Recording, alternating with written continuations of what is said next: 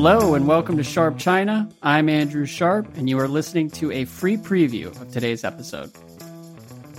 Hello and welcome back to another episode of Sharp China. I'm Andrew Sharp, and on the other line, Bill Bishop. Bill, how you doing?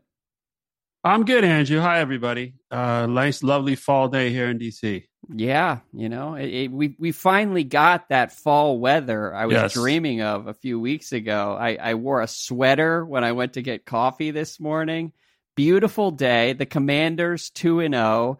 Nothing better, Well, I will say for listeners who have lived or are living in Beijing, there is nothing like a beautiful fall day in Beijing, and so DC is nice, but the sort of the fall feeling and beautiful blue skies are not the same as you get on a perfect Beijing fall day. Wow. So I missed that. Okay, that's good to know. Well, DC is bearable in the fall. DC is actually wonderful in the fall and the spring and pretty unbearable in the summer. So I'm happy that we're in one of the nice stretches here. DC's fine in the summer. Yeah, that's true. I shouldn't overdo it, okay? It's not like some Vietnamese jungle. We weren't or 120 degrees. Yeah, no. Like Phoenix, right? Or wherever. Absolutely. Well, as a reminder, listeners can send questions to email@sharpchina.fm. We would love to hear from you. We've got a lot to get to today.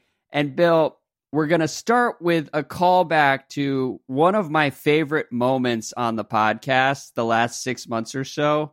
Back in August, after you came back from the UK and your visit to the Fu-Xiaotian Garden at Cambridge, Fu-Xiaotian, of course, being the name of the rumored mistress of the ousted foreign minister Qin Gang.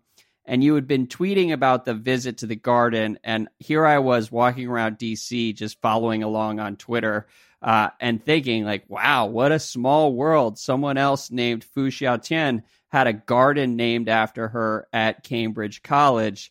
And then on the podcast, once you got back, I mentioned it, and you said it was actually the same reporter who was at the center of the Qin story. And you could actually hear my brain start to break on the podcast, finding out that it was the same person. So God only knows who was donating on Fu's behalf to make that happen. But it was a signal to me that there was something more going on with that whole story. We'll probably never get answers as to who donated or how that garden came to be. But, all part of the adventure. At the opening sort of unveiling ceremony for that garden, whenever it was, like 10 years ago or so, there was a young PRC diplomat in the background of the ceremony named Qin Gang. It's all connected who knows? somehow. They have known each other somehow for quite a long time. Yes, and she was a reporter, but it's not like a particularly notable reporter who would have a garden named after her. Or fly around in Gulfstream. Right, the G650, or live in a mansion, renting a mansion that's tens of thousands of dollars a month. It's all very strange. A lot of unanswered questions is the point. However, we did get a report this week from the Wall Street Journal. The headline: China's former foreign minister ousted after alleged affair, senior officials told. And the Wall Street Journal, Ling Wei, writes, senior Chinese officials, including ministers and provincial leaders, were briefed last month on the party's investigation into Qin, who served as the Chinese ambassador to the U.S. from July 2021 until January this year, the People said. The senior officials were told the formal reason for Qin's dismissal was, quote, lifestyle issues, a common party euphemism for sexual misconduct, according to the People. The officials were further told that the probe found that Qin had engaged in an extramarital affair that led to the birth of a child in the U.S., two of the People said. Names of the woman and the child weren't disclosed to the party officials when they were informed about Qin's investigation, the People said, and the Journal couldn't confirm their identities. The investigation is continuing with Qin's cooperation, the People added, and it is now focusing on whether the affair or other conduct by Qin might have compromised China's national security. In Qin's case, according to the people familiar with the matter, the affair disclosed by the party's investigation triggered his downfall partly because Qin's U.S.-born child could potentially compromise his ability to represent China's interests in dealing with the Americans. So, Bill, just generally speaking, what's your reaction to this reporting? No, I mean, I think it confirms something that I and others have been hearing for quite some time, including about the briefings around the August timeframe. I think there are other things that may be going on. I do think that there is a view among the people investigating this case that at least the mistress was somehow compromised by a foreign intelligence service. True or not, I think if that is the view of those investigators, that's probably not going to bode well for Qin Gang. In general, having an affair is not something that would necessarily destroy your career. It usually would. I mean, plenty of people at the top politicians have had affairs. It's really more, if the affair also involves corruption, money for sex, power for sex, doing favors to someone for sex or for money. You see that come up a lot in the official sort of charge sheet against fallen officials. But I think also even having children out of wedlock isn't necessarily disqualifying.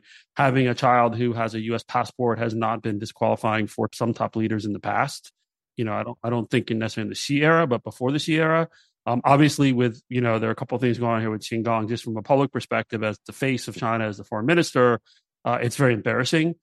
As I think it is valid. He has a child out of wedlock who, because was born in the U.S., can have a U.S. passport. That is potentially, I think, quite problematic, especially given now the state of the U.S.-China relationship. But again, we were joking earlier about the garden.